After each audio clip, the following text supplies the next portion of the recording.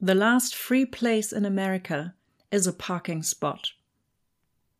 This quote from Jessica Bruder's book, Nomadland, Surviving America in the 21st Century, published in 2017, frames today's episode of LadyFiction, an episode in which we are going to the movies to discuss Chloe Zhao's 2020 film of the same name.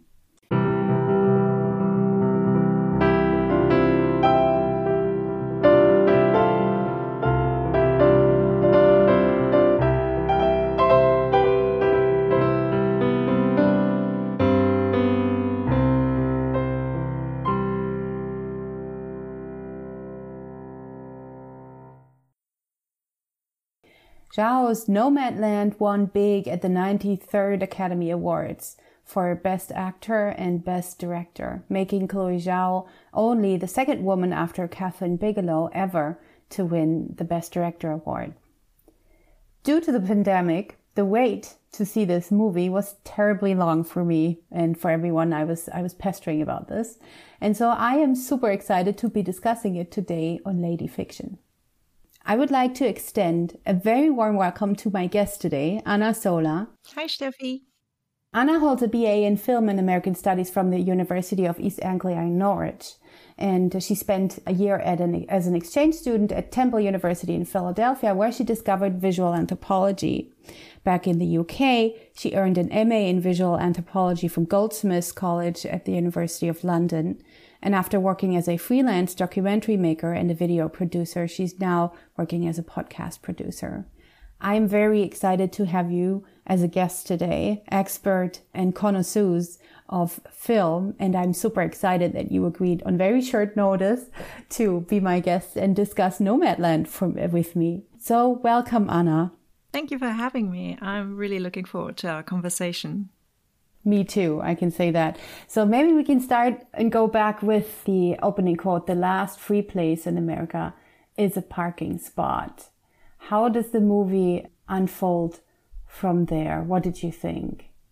Well, I think it's important to mention that this is a generation of people. I think most of the people described in the movie are baby boomers, who were promised that after a successful career, they could retire and fulfill their life's wishes and, have a life of leisure and be free. And now they've discovered that due to economic constraints past economic crisis in 2008, they are reduced to having small pensions. They've maybe been rendered houseless involuntarily. And they need to work out a way how to continue their lives and not starve or be in a really bad situation. And this opportunity to just sell everything, get rid of possessions, something that they were told to aspire to, make money, buy stuff. So they're freeing themselves of that concept, buying a van or RV, and then hitting the road to finally partake in that liberty and pursuit of happiness that has been promised to them by, all the classic American texts, including the Declaration of Independence. The film is about a very particular group of people and a generation of people based on Bruder's book, which is a nonfiction book that portrays the nomads, modern day nomads, traveling the United States, working here and there. And we follow the protagonist Fern on her road there. I like that on the one hand, you're saying it's an opportunity to pursue the path towards freedom and go down that mythical road of the pursuit of individual happiness through moving around. And at the same time, you stress that these are outcomes of the economic crisis, 2008 crisis. So it's a movement that it's propelled forth by economic need, while it's at the same time a question of agency that is discussed over and over again in the film. And I was very intrigued by the opening because I thought, okay, this is going to be a globalization critical film when I went to the movie. So I went in and you have a framing. Fern has to, she leaves her home because basically the town of Empire, Nevada, which was a gypsum production plant, basically the production plant closed down and the zip code is officially abolished. So there is no place anymore where she used to live before. The empire has ended. It used to be called Empire, so that's a telltale name. Ironically. And that's when she starts going. So I thought, okay, this is going to be a film about the big players, human capital being exploited and rolled around like tumbleweed here and there. And then I was so surprised that that's not at all the overarching narrative. It's there. You can read it in this way, but there are many instances that work differently. What did you think? Well, I agree. It could have been. And then this beautiful thing happens. So she works at the Amazon Fulfillment Center and she meets Linda May, who is actually a real life nomad. And we'll get to that later, how these real life people were tied into the making of the movie and the book, of course. And she starts giving her advice on how to live in a van, how to survive, and invites her down to this Quartzsite, Arizona meeting that is hosted by Bob Wells. And I had the impression that at the beginning of the film, really all paths were open to Fern. And then she realizes that this might be a sensible option for her. And she, after freezing a lot while hanging out in Nevada, she then decides to follow and go to this meeting. And she's immediately greeted by these warm people. And you get the impression that this is some sort of almost a socialist gathering. You know, people take care of each other, they trade. And I thought that was another really interesting aspect. She doesn't want handouts. And I think one of the things that you wanted to discuss is the dignity of labor. We see her trying to sign on for a new job, and the officer says, well, I don't know what you'd be eligible for. And she says, well, but I like work. And she doesn't want to live off Social Security, partly because she can't, because it wouldn't be high enough, but also because she actually wants to make a living and not live off of the state. And I think that's a really important thing to many, many Americans, more so than people in other countries. So they believe in hard labor and reaping the benefits of that. And you see, even when they trade things in the movie, they do make sure that it's often not a gift. But, you know, when the guy offers her a beer, she says, well, I'll trade you for a peanut butter sandwich. Or, you know, when she gets the can opener, she says, well, I'll give you an oven mitt, which I made. So that's a really beautiful thing inside this community. They're helping each other, but they're also respecting the wish to stay self-reliant and make your own way in society as they've been taught. Yes, it's intriguing that the gathering that we see at the opening is a Christmas gathering. So on the one hand, of course, it's an alternative community. It's also part of a utopian community, and we need to discuss this real-life utopian communitarian movement of nomads traveling in this Quartzsite meeting. But it's a Christmas holiday. And the film features the big American holidays, if you will, where Americans return to be with their family. And over and over, we see different bonds, different communities forming, different kinships, or maybe selected kinships forming between people who are not related, who are not part of a family, but who go and look for a different in-group and who look for resonance and recognition in different places, and who find this as well. So it's a very homely opening after a very cold Nevada experience, in which she's cast out, and she drives down and she's welcomed, but she's also not. So at first I thought, oh, this is a cult. She's going to be brainwashed, and then, but the nomads and Bob Wells, who is a kind of a mentor or leader figure, Chloe Zhao makes them speak directly to the camera. And these are, as you said before, they're not actors. They're real nomads who tell their story, and who, while telling the story, also remain remote. So they share the story, but we don't have any further insight into the hows and the wheres and the whats of how this came to be. They share what they want to share. It's not a voyeuristic, oh, look at what these people are doing, that the tone for the film sets, but it's a display of this alternative lifestyle. And this brings me right around to this super interesting concept that you pitched for this interview of visual anthropology. I'm so excited to hear you talk about your reading of the film in this vein. Okay, well, for all of us who don't know, and I'm often confronted with this when I say, well, my degree is in visual anthropology. People go, oh, that sounds interesting. What is it? Basically, it was a discipline that was born out of the necessity of anthropologists having to document their work in the field. So they would go to foreign countries and then they would write about rituals. But of course, it would be much better if they had photos or even film footage of those rituals or costumes or food or anything like that. So they became single-person directors, as we'd call them. So one person doing everything. And very interestingly, Chloe Zhao does the same thing. So she wrote it, she directed it, and she also edited her film. And the director of photography is her boyfriend. But she literally calls the shots. And we want to go back to the feminism part a bit later, but I already thought that was really interesting. Yeah. So, but the visual anthropology then became a central part of anthropology, cultural anthropology.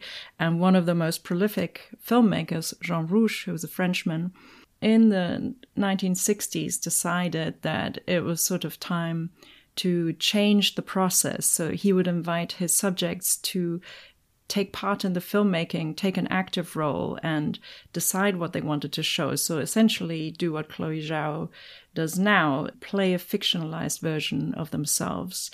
And then he also decided that it was time to turn away from the other, the exotic, and have an outsider's perspective, but let people in and study your own tribe, so to speak. So he made a film in 1961 called Chronique d'un été, the Chronicle of a Summer, where he studied the tribe of Parisians.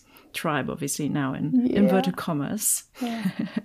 And it's a really fascinating document, and it shows a lot of respect towards his subjects. And I think we find that in Chloe Zhao's work and the way that she invited everyone to collaborate in this film. And I think she's particularly interesting because she was born in China, but spent half of her life in the US. So you could argue that she's at this intersection of the traditional anthropology where you look at the other, but you could also argue that she's so much part of American society, having spent kind of 50% of her life there, that she's also part of that society now. So she's having this introspective view, a self-reflexive view on American society. And that's what I think is really interesting about this film. Because if you invite people to watch documentary films, they're often sort of hesitant and say, oh, but, they're exhausting to watch. But at the same time, there's this desire to learn true stories. And you note that nowadays, a lot of fiction films start off with this note saying based on a true story, or my favorite, inspired by a true story, whatever that means. Mm-hmm. But with this format, it takes away people's fear of having to sit through a documentary that might have, blurry images, hard to hear sound, no linear narrative.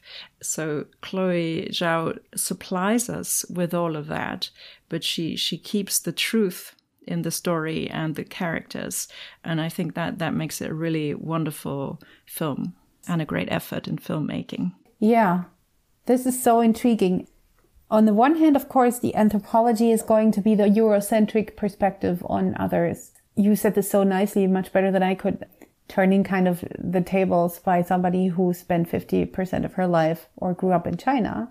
So it's a perspective that comes from a non-American background and then takes up a look at the tribe. And I'm very hesitant to use the word tribe here, but I want to highlight the fact that tribe in and of itself is, of course, part and parcel of an anthropological vocabulary that works on othering and exoticizing and dehumanizing or mitigating other people around the world and calling them tribes opposite, whatever Europeans call themselves at any given time. So tribe is a difficult term, but it also leads us back a little bit to the logic of this community out there, because the life and how they describe themselves, it is a little bit like a tribe. And they're a little bit like a tribe. And also I think the word nomad obviously is traditionally used in anthropology, describing a certain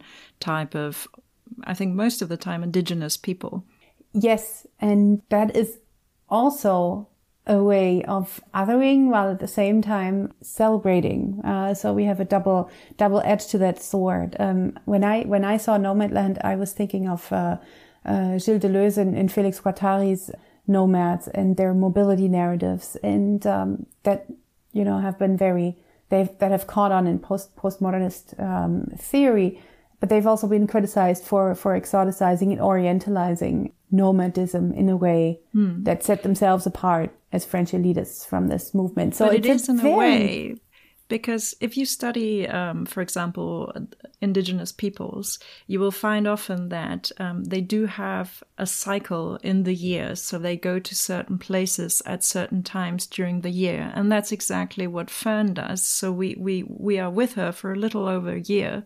So we see that, before Christmas time, she's an Amazon worker dealing with the Christmas rush of parcels.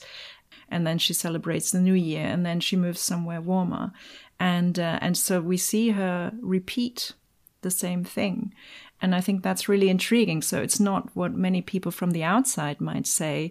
It's a, chaotic, aimless life where she just sort of zigzags around the United States, but she goes to certain places and returns to them for a reason. Be it the weather or the economic prospect of being able to make a lot of money before Christmas working at a certain place, and then meeting people at this meeting, for example, the Bob Wells Quartzsite meeting.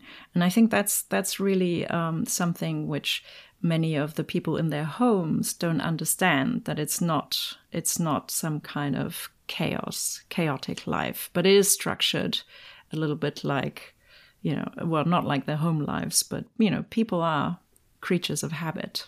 Then we have to discuss indigeneity. So if by that logic, and in your reading of visual anthropology of the film, what we see is in indigenous tribes of baby boomer Americans, mostly white, mostly of a certain age, this is what the real Americans do, then Zhao also involves that othering of the anthropological lens of the storytelling. Because the other thing that I was thinking about when you were speaking about visual anthropology is that, of course, by making people speak themselves and present a fictionalized or edited version of themselves that they want to share in a documentary, what is favorably lost is that super authoritative voiceover that we know from traditional, I know layperson, yes. I know from traditional documentaries where you see you see the animals in the Sahara or in the Serengeti desert doing this and this.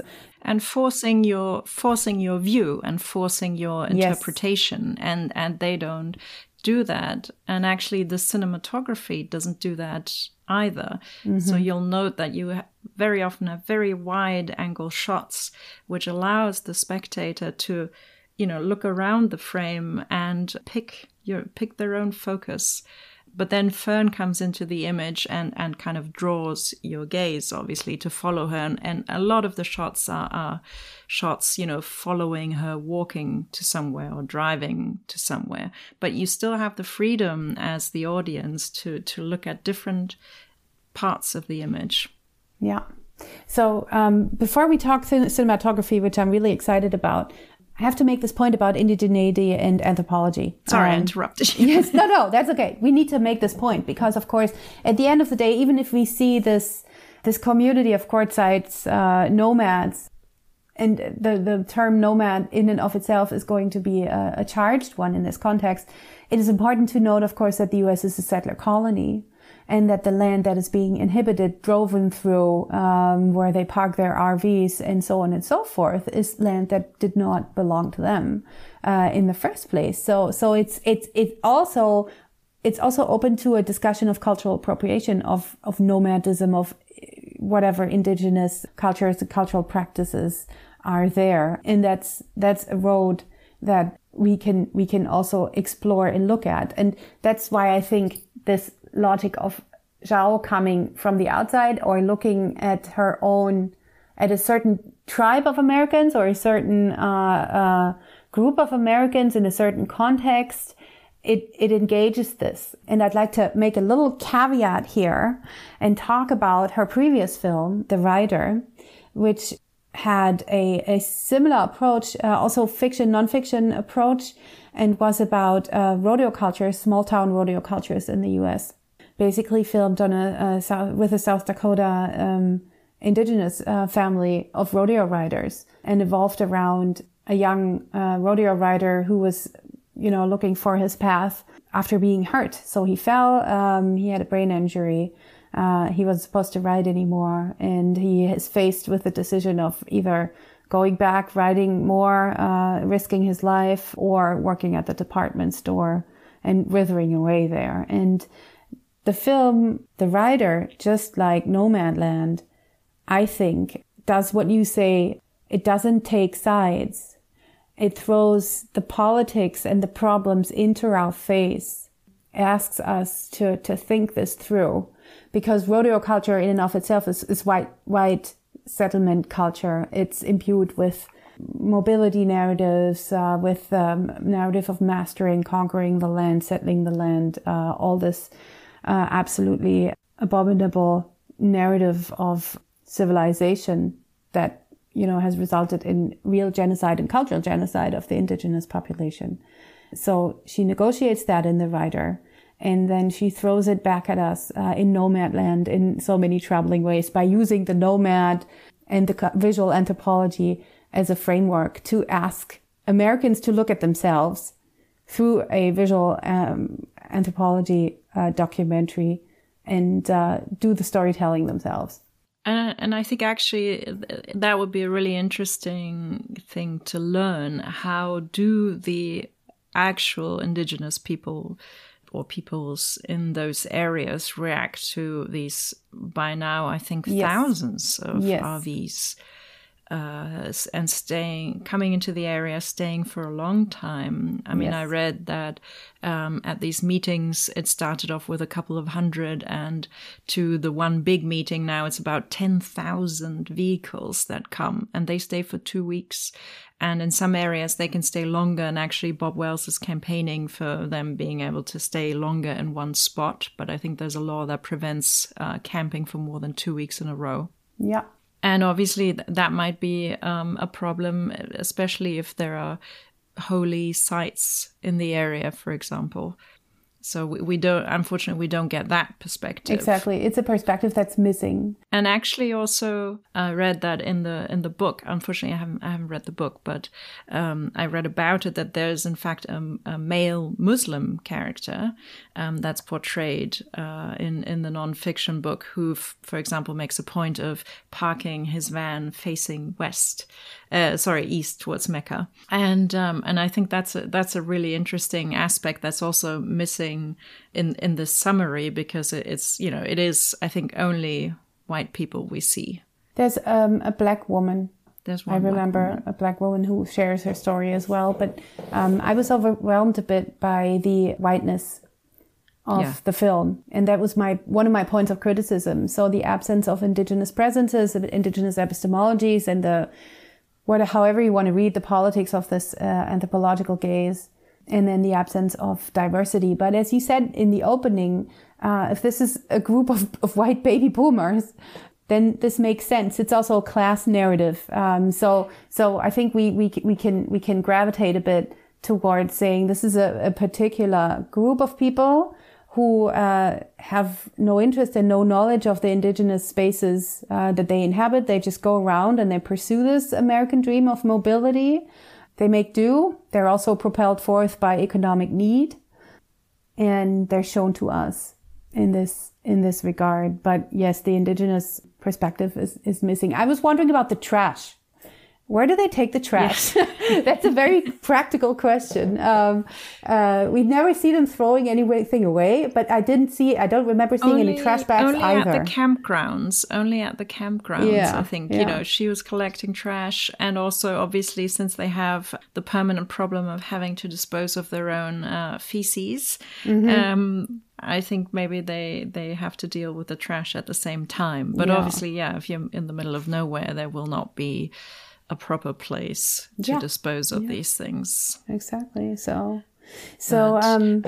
But going back to this idea of, you know, the white people invading the indigenous space, this is actually tied in the film, I felt, through the comment that is made by Fern's sister, who's likening her to the pioneers. You know, she said, your group, they're like the pioneers, you know, who left the comfort of their homes to find a better place for themselves and pushing the borders out west in the pursuit of a better life. And obviously the pioneers were white and they did invade the indigenous lands. So yes, I mean that's the point where we can talk about the meaning of mobility in the American national narrative and in American national myths.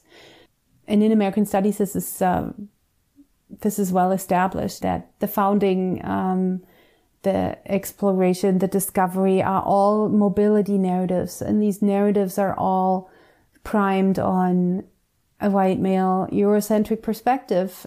And not only is it the pioneers, Christopher Columbus, Neil Armstrong, first man on the moon, these stories that are told over and over again, they're also reinscribed over and over in national memory cultures, and they're celebrated.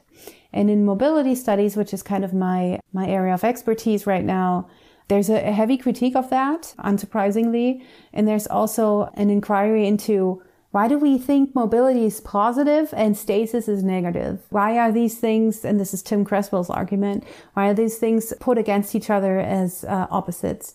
Why don't we conceive of culture as a mobile construct in and of itself?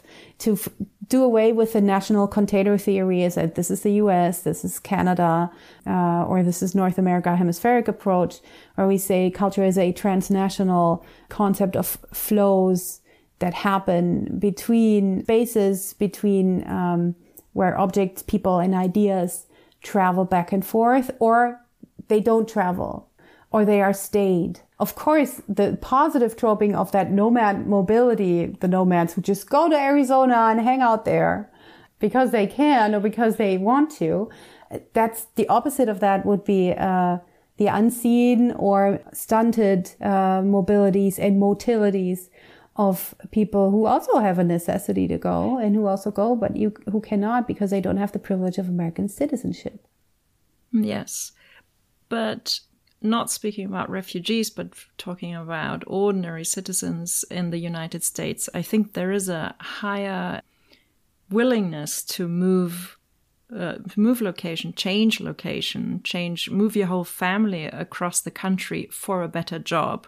So I think it's part of the culture to uproot families in order to achieve some kind of economic gain and or even, you know, you talk about all these army brats who've, you know, attended 15 high schools during the course of their life. So I think this is something that's deeply ingrained in American culture, and it's not thought of as unusual. No. So the idea to sell up and get an RV maybe isn't so crazy in a way. And I think it's interesting, especially in, I mean, I don't have any numbers, but I know statistically French people, for example, are much more likely to die in the place that they were born in. They're not very likely to move, or maybe they go to university somewhere, work somewhere, but then they return. So this is very different, I think, from most Americans. Yes. And still, this is American culture it's a culture. So you're talking about, movement based on job changes, education changes. That's still the narrative of the pursuit of happiness, that people pursue. So they will move for work, move for education, go different places, and then move somewhere else when their work life is over and they're looking at retirement. So there's much more movement happening that's linked to a hope for social upward mobility. Yeah. That, symbolic mobility. Yeah, I think it's interesting that there's obviously a connection between, like you say, social upward mobility and actual mobility. Yes, absolutely. In terms of moving. Yes, that's the paradigm also in mobility studies. That's why it's often linked to such a positive reading. The other thing, though, that is deeply ingrained in myths of American culture is the road trip. Because the nation is so big.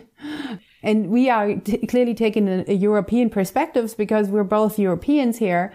So, being able to drive. But interestingly, the West, this whole idea of, the Route 66 and Easy Rider, these are all the same grounds that are covered in the film. And I was really interested to see that Chloe Zhao cites Happy Together, a road movie by Wong Kar-wai, which is a Hong Kong Chinese filmmaker who made this film with Hong Kong actors in South America. They're going, through Argentina to see this amazing waterfall at the end, at Land's End, essentially.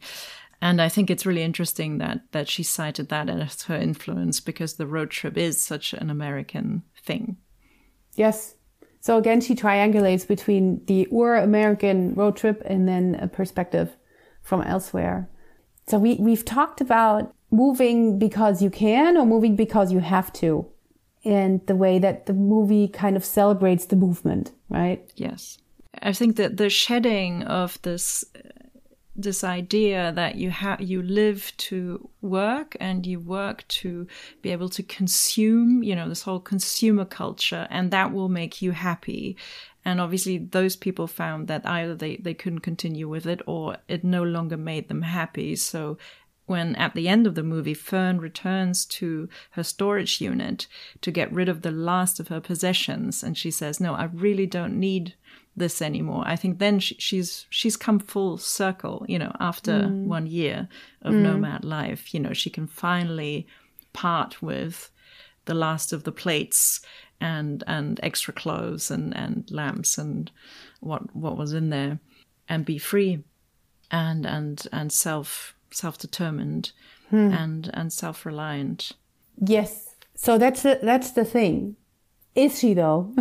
I'm going to play devil's advocate here and come back to the cinematography. So you said before we have lots of long distance shots, lots of great landscape shots, car going through landscape. And then we circle back to her in extreme close-ups. We often get her face in extreme close-up, which often remains blank or contemplative. So we don't see a lot of extreme facial expressions, which is, I think she's very much earned the awards that she received, Frances McDormand, for her performance in this. So for me to read this as a freedom narrative, female self-fulfillment, road trip, yay, finally shedding all the old skin, there's not so much joy. Or the moments of joy that I perceived often come spontaneously when she is surprised by sublime nature. Yes. When she jumps around in Badlands National Park, she tries to get lost. She loved the redwoods, and then the I think it's Highway 1 along the California coast. She goes down and down by the sea. Yeah, absolutely. But that ties in with Emerson and Fresno. The amazing American nature. Yes, that brings you closer to fulfillment. So I had this other Emerson quote written down: "Nothing can bring you peace but yourself," which is from Self-Reliance. Mm-hmm. I think it is true in her case because she turns down all these offers. So, her nice friend Dave, who invites her to stay with his family at the guest house, and it's a lovely place, and I think she likes him, but she doesn't want to be tied down, and she doesn't want to be integrated into this family, which is more than willing to have her. They're so inviting to her. Also his daughter-in-law. and then also her sister. And time and again, you know, even when she has that nice guest room with a comfortable bed at night, then we see her crawl back into her van, and she, with a sigh and a little shiver, she goes under her covers and the duvet, and she can sleep better there. And I think that's sort of the moment when we realize that she has to move and she can't stay there. Because I think that part of her life is over. That part of her life was tied in with Bo. One thing I find a little bit hard to believe is that, you know, obviously during her sister described her as a rebel who left home as soon as she could. But then she found this domestic bliss with Bo, her husband, moving to the place where he was happy. She says that he loved Empire and he had the job that he loved there. And she did these odd jobs like tutoring or being the cashier. But she then stayed and was happy. So I kind of found it hard to believe that she made such a crass change so quickly. So I think that there's a little bit of a in her story disconnect in the story. In her story, again, as she tells it, or as few people can tell it, because we don't see her with other people who've known her for a long time, and she doesn't like to talk about herself. So is it Dolly, her sister? So her sister's perspective is also one of abandonment. I think Dolly says, "You left," and then she says, "I plead guilty as charged." Yeah, and the sister says, "Well, I would have needed you around. You know, I needed your support. I needed my sister. Yeah, and she was not available." Yes, but okay. So this is the Americanist moment here. We have to go back to Emerson. And to nature and wilderness, okay? Yes, because that's the logic where, on the one hand, I think the visual anthropology part is super compelling because that's the story she tells. On the other hand, it's such an American movie. It plays all the myths, the family celebrations, all the grand narratives of American culture, of whiteness, back to its viewer. So it's not an independent movie that's difficult to, it's not intellectually difficult to understand. It's not artsy-fartsy, excuse my words here, but it's not complicated at all. It's really, I think it's going to speak to a broad American audience, mainstream American audience, because of the tropes and the motifs. So we have the sublime nature tropes, where she's overwhelmed by the sea, overwhelmed by the big redwood trees. And we see her rejoicing there. We see her stepping out of herself, laughing, floating in a waterfall or in a water pool, letting go, just as Emerson says. So we have the overwhelming sublime nature. I was always waiting for a beast to attack when she was out there in the wilderness. One of the things I was surprised about, the utter lack of crime. Yes. You know, no one was ever worried about being robbed or raped, mugged. And there was no, I mean, maybe a little bit in the Derek character. He looked kind of zonked out on drugs, but there was no sign of addiction anywhere. Yeah. You know, which makes you a little bit suspicious because it looks a little bit too nice. I think statistically, okay. I think statistically, some of these people would probably be addicted to alcohol or something else. I mean, we know that she likes her cigarettes, and Dave kindly, which again is rejected, you know, her manly approach, his manly approach to, as the protector, you know, I don't want you to go to the gas station at night. That's the only hint at danger I think we get. You know, he thinks she shouldn't be going there as a woman, so he gets her the licorice. But Swanky, who's another one of the real protagonists, makes it clear, you know, and yells at her when she has a broken tire, flat tire, and she doesn't have a replacement. She says, well, you know, you're out there by yourself. You have to be self-reliant. You have to be able to change your own tire. You have to have replacements, and you have to know how to repair stuff. And I think that's a really useful piece of advice. Yes. And very true. But there are wild beasts when she goes to the zoo. Yeah. So there are what the wild beasts where she in one episode she goes to a kind of a zoo and she sees a crocodile where she is scared, and then she's scared of the and she's also scared of a python that they put around her neck. So it's the wild animals are there, only they're not in the desert or not in the places where she goes. She goes to a kept animal zoo, and we have this super weird papier-mâché dinosaur installment. I've seen those in Utah. I've seen one of those. So when we talk about American, let's talk landscape and space. In the Discovery narrative, the space is laid out as a virgin land. This is myth criticism, American myth criticism. It's laid out as a troped as female, ready for cultivation in any sense of the word by the white settler. And also rendered less scary because it's described as female. Yes, exactly. It's awaiting, it's promising. And it's a European fantasy of the utopian, the no place and the better place that is then settled. And the struggle of the 19th century is then to push the space of civilization all the way to the West Coast and do away with whatever indigenous presences, epistemologies, land rights, and truths might be out there. So this rendition of nature in Chloe Zhao's Nomadland is a very traditional one. And it's also a nature that is romantically sublime. It's overwhelming. It's beautiful. It makes you, lose yourself and come back to your true self, gives you freedom. But it's not nature that needs to be preserved. It's not nature that, it's there only for enjoyment.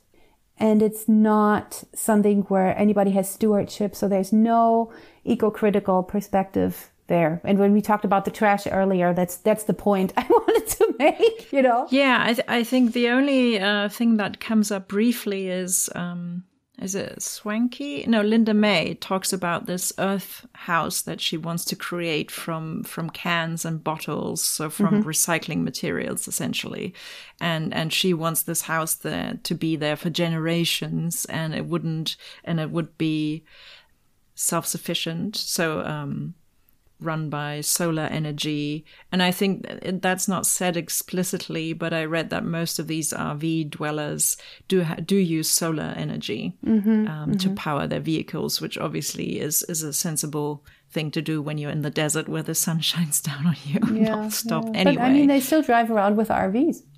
The driving in and of itself is exhaust fumes. It's not eco-friendly, right? So opposite this American nature, a very distinct American nature narrative, U.S. nature narrative, is the home. And when we talked about what quote to use in the opening, you proposed another quote that I found so intriguing. Can we go back to this quote? This is, I think, also the opening of the film. This is something that Fern says, and she says, "I'm not homeless, I'm just houseless." Or did you mean the other one? No, that's the one I meant. I saw the film in German. And the German dubbing was intriguing to me because she says, "Ich bin nicht obdachlos." So the German translation for homeless is obdachlos. And obdach is an antiquated word that we use in German only in this context, homelessness. But obdach doesn't mean home as in the home place. It means shelter. So through that logic of obdachlos, I'm shelterless, or I am not shelterless, I'm just houseless, that makes a nice trajectory for thinking about the logic of the home, because the home in the American narrative of social upward mobility is the single family home. It's the house. And she says, I'm not houseless. And she goes... House in the suburbs. Exactly. And it's, of course, it's raced and classed, this concept. And the home that she says she doesn't have, or that she's looking for in the film throughout their logics of pointing to the home that's inside. There's a tattoo that one of her coworkers has. The Smith's quote, yes. Yes. Can you, what's the quote again? I'm not sure. I don't know verbatim, but it's something like home is something that you carry inside you. Exactly. And that echoes the Emerson again. Yes. Yeah, that's what, so the home place is inside you. That's what the film argues. And then in terms of cinematography, we have the other homes that are proposed to us. So She lives in a car. We see her inside her teeny tiny home in also very cringeworthy moments. Yeah. It's often cold, it's not nice. It's not comfortable. You talked about consumer culture before. She clearly doesn't need all those comforts, but it makes you go cold when you see her freeze at night. And then the other logic is that moment where she is invited into a home for Thanksgiving. Hello, the American holiday, family holiday, with all the terrace. I have to say, as a renter, the most beautiful house imaginable. I mean, it's just like such a beautiful freestanding house on a farm. Exactly. Yeah. Beautiful wooden trimmings.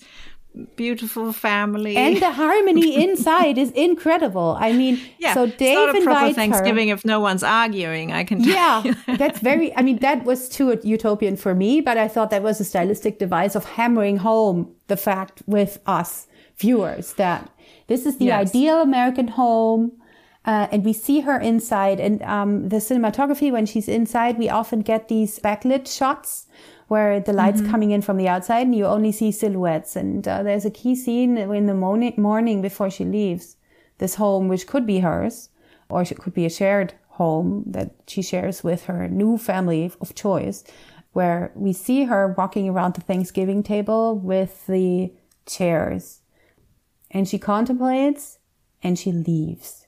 So this reiterates the logic of the home is inside, and the house, the thing that I own, it doesn't give you the comfort that you need. Mm-hmm. Of course, she moves because she has to, because Empire is not a home to her anymore, but she has a house there, which is uninhabited. But the home that she seeks is also a kind of a shelter home for dealing with grief. That's the other discourse in the film with loss. Yeah. She, lost her husband to grave sickness, and she cared for him. And most of the people she meets lost someone, and they all share this experience of grief, and they have to make do. They are the ones that are left behind. So again, this is a concept of movement that is not chosen. It's not agency movement. It's not chosen. And I think it's interesting, they talk about the wedding band, the ring that is endless, like her love for Bo. And Bob talks about how you never really say goodbye, but you will meet people down the road, whether it be, the next day or the next month or years or after you die. And I think that's a really interesting motif in the film as well. They are so heartfelt when they meet, but then they separate, and it's okay for them because they carry this strength and self-reliance in them. But at the same time, they are also kind of relying on these chance encounters where they kind of pour out their love and support for each other. And there's a lot of circular structures if you want to take the ring as a motif starting point. So there's meetings. Well, that's actually one of them.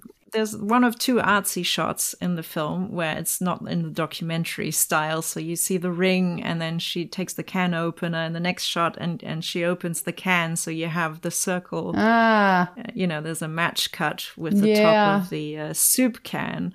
And then the other one is the shot of the beautiful turkey or chicken, and then the roast bird on the table. It's crazy. I only saw the Campbell soup can as icon of consumer culture. It's a Campbell soup can, the one that was immortalized by Andy Warhol. Well, it's the vicious circle of consumerism, maybe. See, I didn't see it. I'm so happy I get to talk to you. Film expert person. Wow.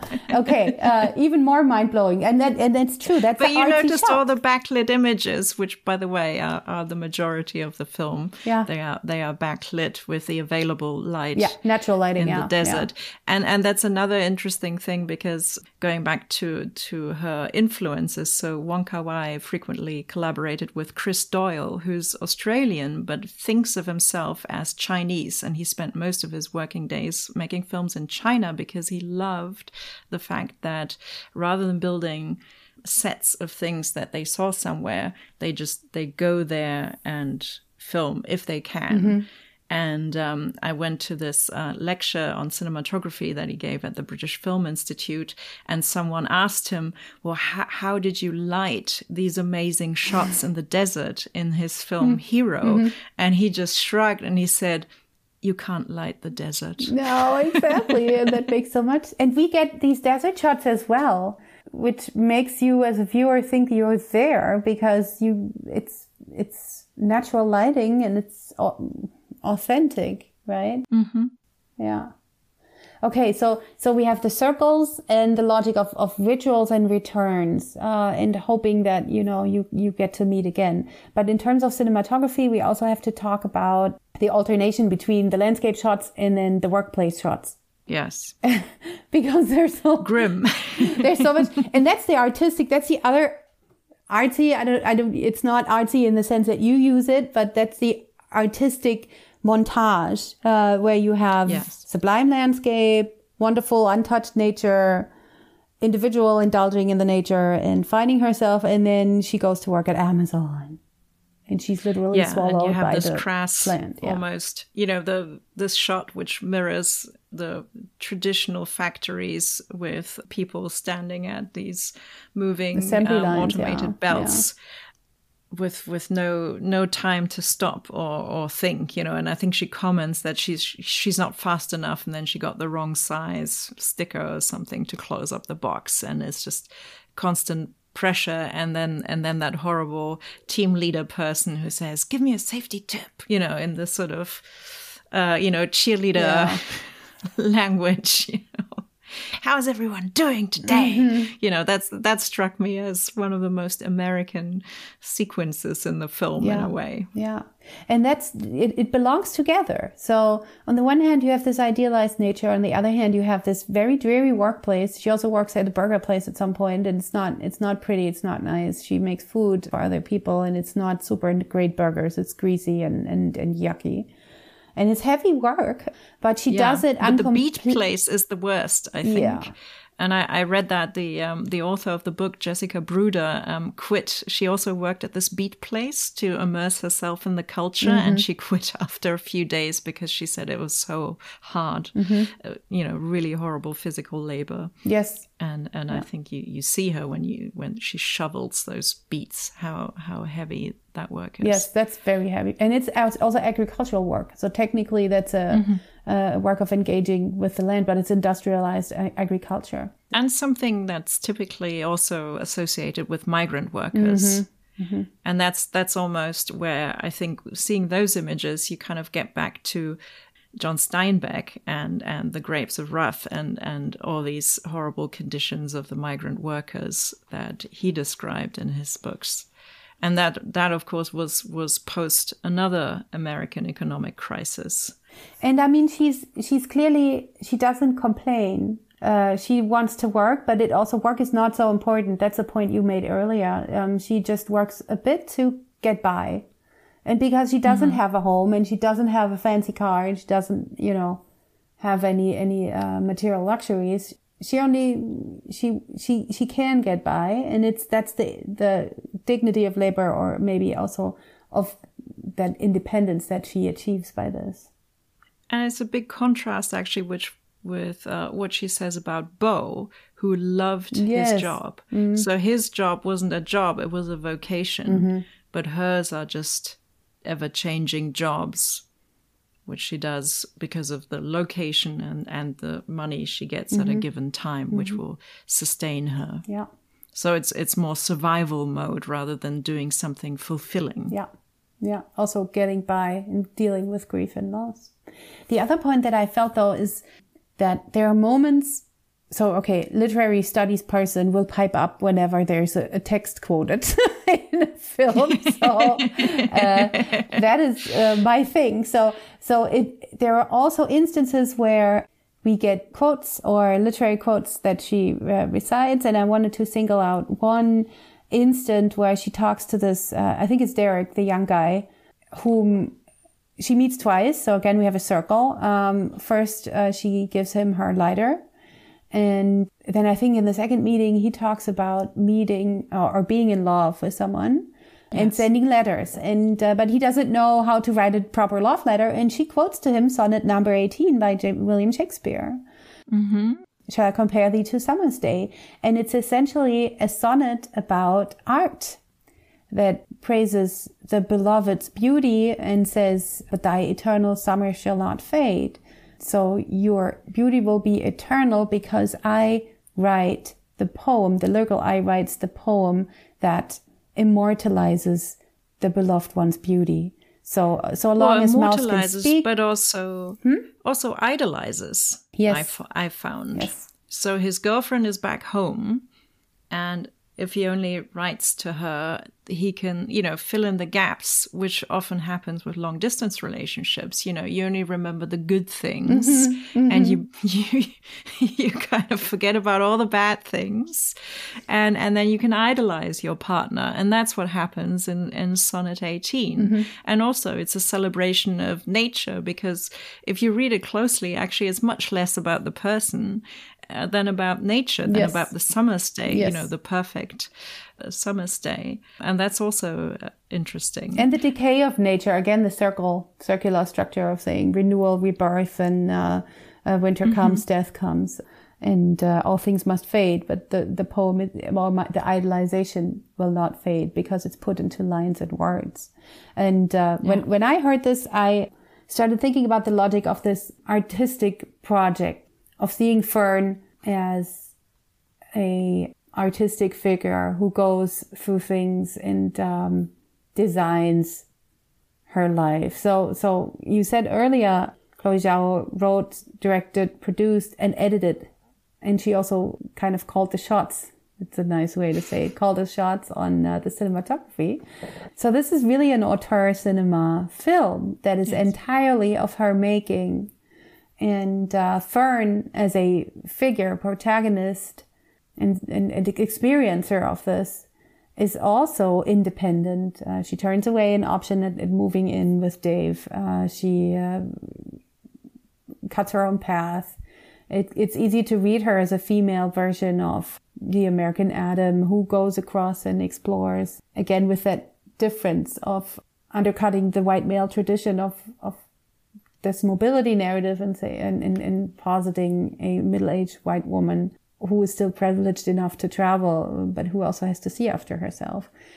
And I was wondering if you read this as an artistic contribution in the meta level of the production and on the story level production. What do you think about this?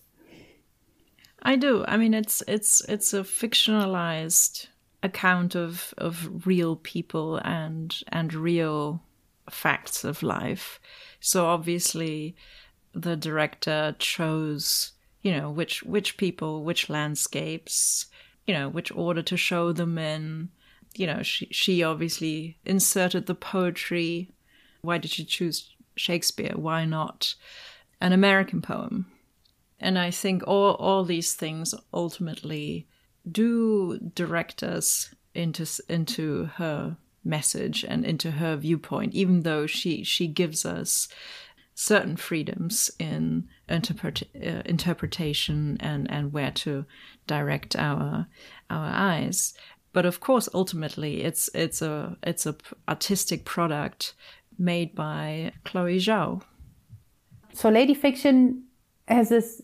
I'm kind of trying to find out what is female art. Sarah, can you make it a difference argument here, or is that essentializing, saying she sees things differently, or she's a female art is different, or the gaze is different, or definitely Fern's gaze on the landscape is different than the normative white male gaze. That's, I think, quite obvious.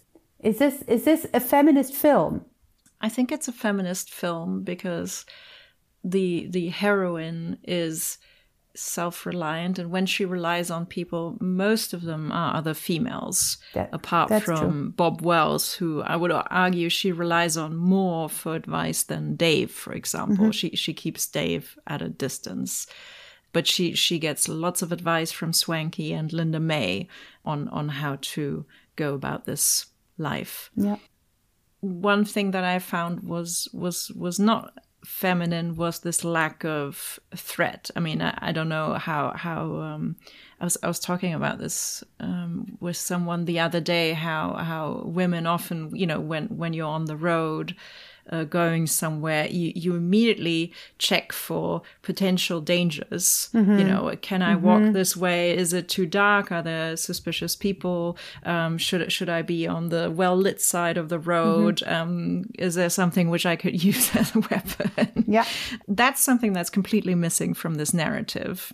I mean, the only time she appears scared is when someone knocks on her van to tell her that she can't park there overnight. And when she's faced with a python, she's scared by the snake. And the exotic animals. Yes, exactly. But those you wouldn't, which is also bizarre because I think, having been in the Arizona desert, you see so many snakes out. I mean, I'm sure that quartzsite place must be ripe with snakes. Yeah. That's interesting that you say this, because I went to see the movie with my aunt, who is also a baby boomer by generation.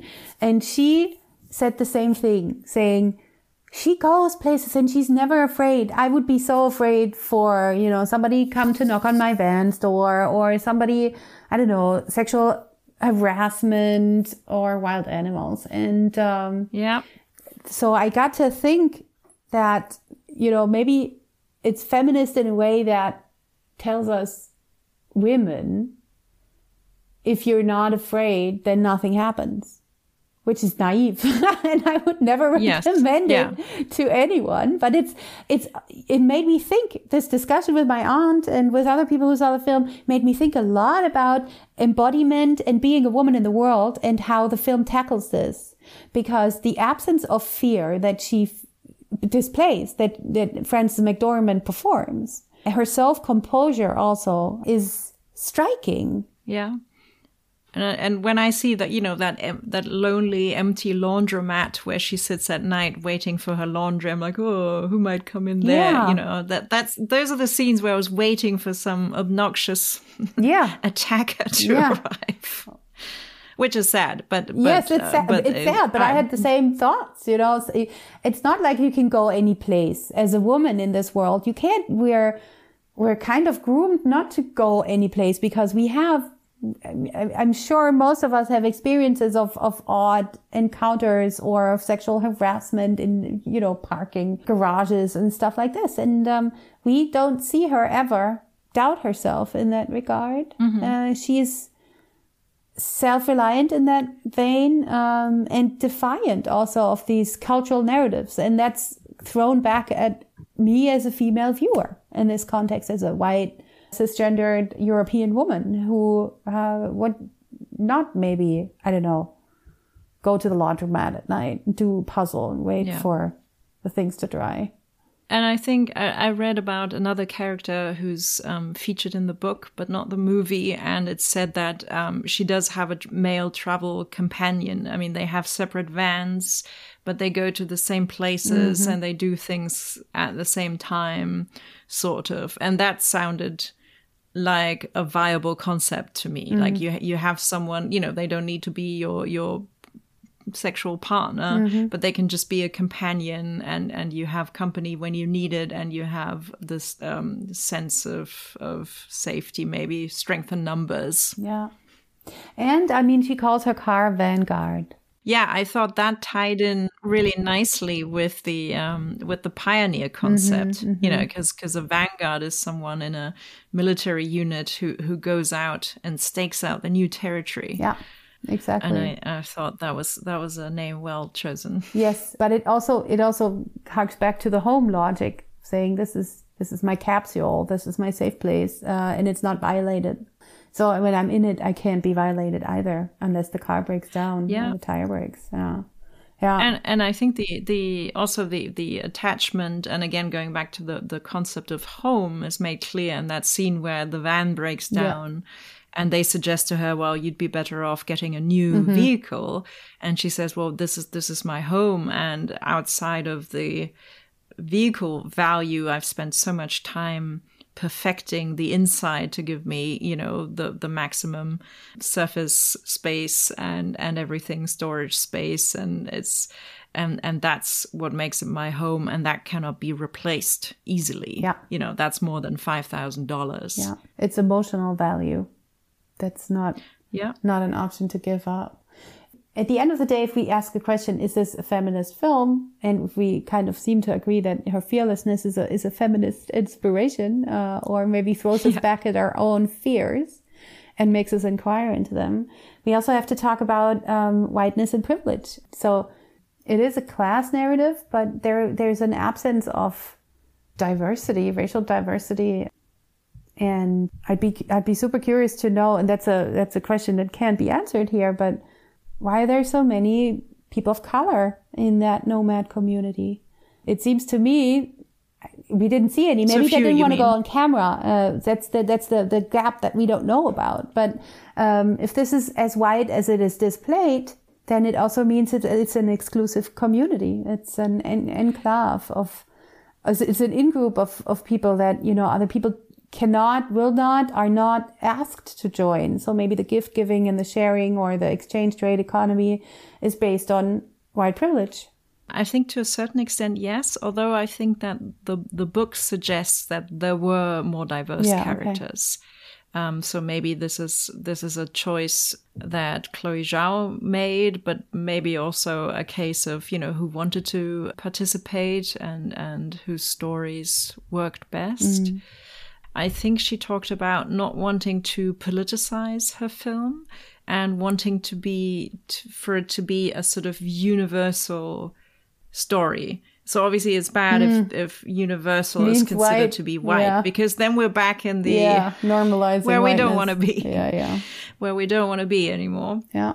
But I think one thing she said was, if my parents watch this in China, it can't be such a specific problem. I want it to be about, the loss of a loved one, the loss of a home, illness, something that everyone in the world can identify with. So it needed to have that universality. Okay. But I agree that it's actually a bad idea to make that universality a white vision. And it's especially curious coming from, obviously, a person of color. Yeah. And the other thing is, of course, when we make the argument, these are all people dispersed by the 2008 crash, then those are going to be the ones who are privileged enough, who still have the van, who can still travel. Yeah, exactly. Those are the white middle class baby boomers who see their American dream, as you said in the opening, go up in flames or go into ashes before their eyes. So it is going to be a privileged version. And it's a very distinct story that she tells of the economic crisis of 2008. Yeah. What's also interesting is that they all appear to be single. Yeah. So there are no families. I mean, we see a black family in the campground celebrating their daughter's birthday, but I think they're just normal campers. They're not van dwellers. But everyone else, and whether this is a spatial constraint of the RV, or just, obviously it might be easier to live by yourself in such a small space. But I thought it's curious that they all took this decision after, maybe losing their partner or whether because of death or a breakup. So, if we do hark back to the argument about visual anthropology, then it's going to be an argument about a very distinct white tribe. Which we started out with, which I find so intriguing, because you started talking about the baby boomers and this generation, very distinct generation of white middle class Americans. So in this sense, this anthropological gaze shows us not what the Americans do, but what the 50-something single Americans who have come to a standstill in their life or have run into trouble in their life, what they do. They take to the road and then they meet somewhere in the desert and they go in circles and they scrape by. And I would argue that in the mainstream view, they are the other. Because, this lady who Fern runs into at the store, who's with the two daughters, who's so concerned about her, and she's clearly thinking this, I think she also invites her to live with her, and she says, you can't do this. This is not a life. And Fern disagrees. She says, no, I'm fine. I'm doing well. Yeah. I'm doing what I want to do. Mm-hmm. Mm-hmm.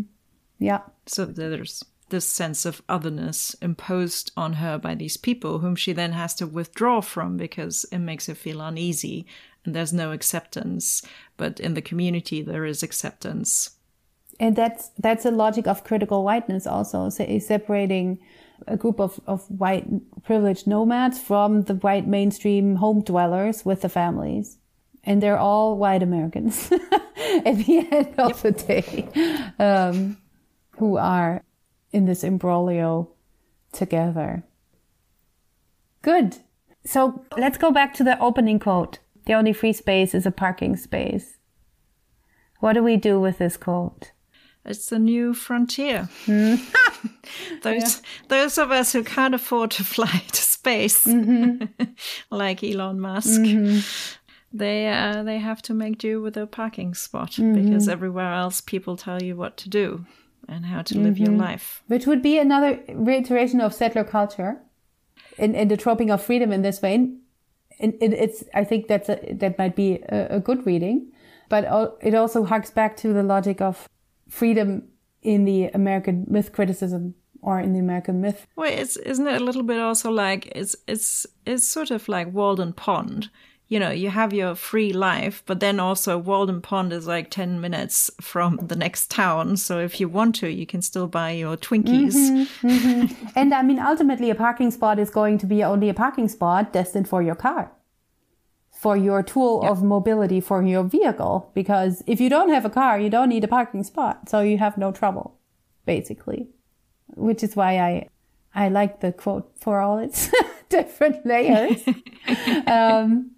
Again, it's oblivious to the destruction of the living space that's been done through cars and through mobility cultures to begin with. So freedom is, again, an object of consumerism. It's something that you need and that you long for, and that's ideologically marked as something that's positive, while at the same time totally oblivious to the conditions of living in America and being in America in and of itself. I think that's a great conclusion. Thank you very much, Anna. This was so intriguing. I'm really excited that you got to be here. Thank you for being a wonderful expert and a conversation and sparring partner. Thank you for having me. It was a pleasure. And let's hope we can meet soon and go to the movies together. Yes, that would be lovely. Thank you. Bye-bye. I love that. Bye.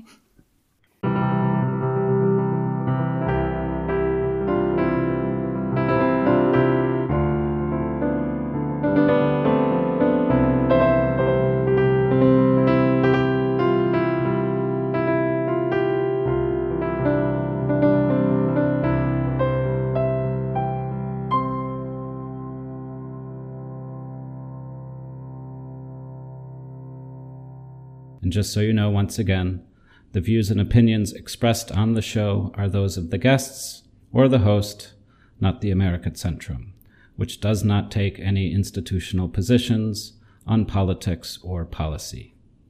Thanks again for listening.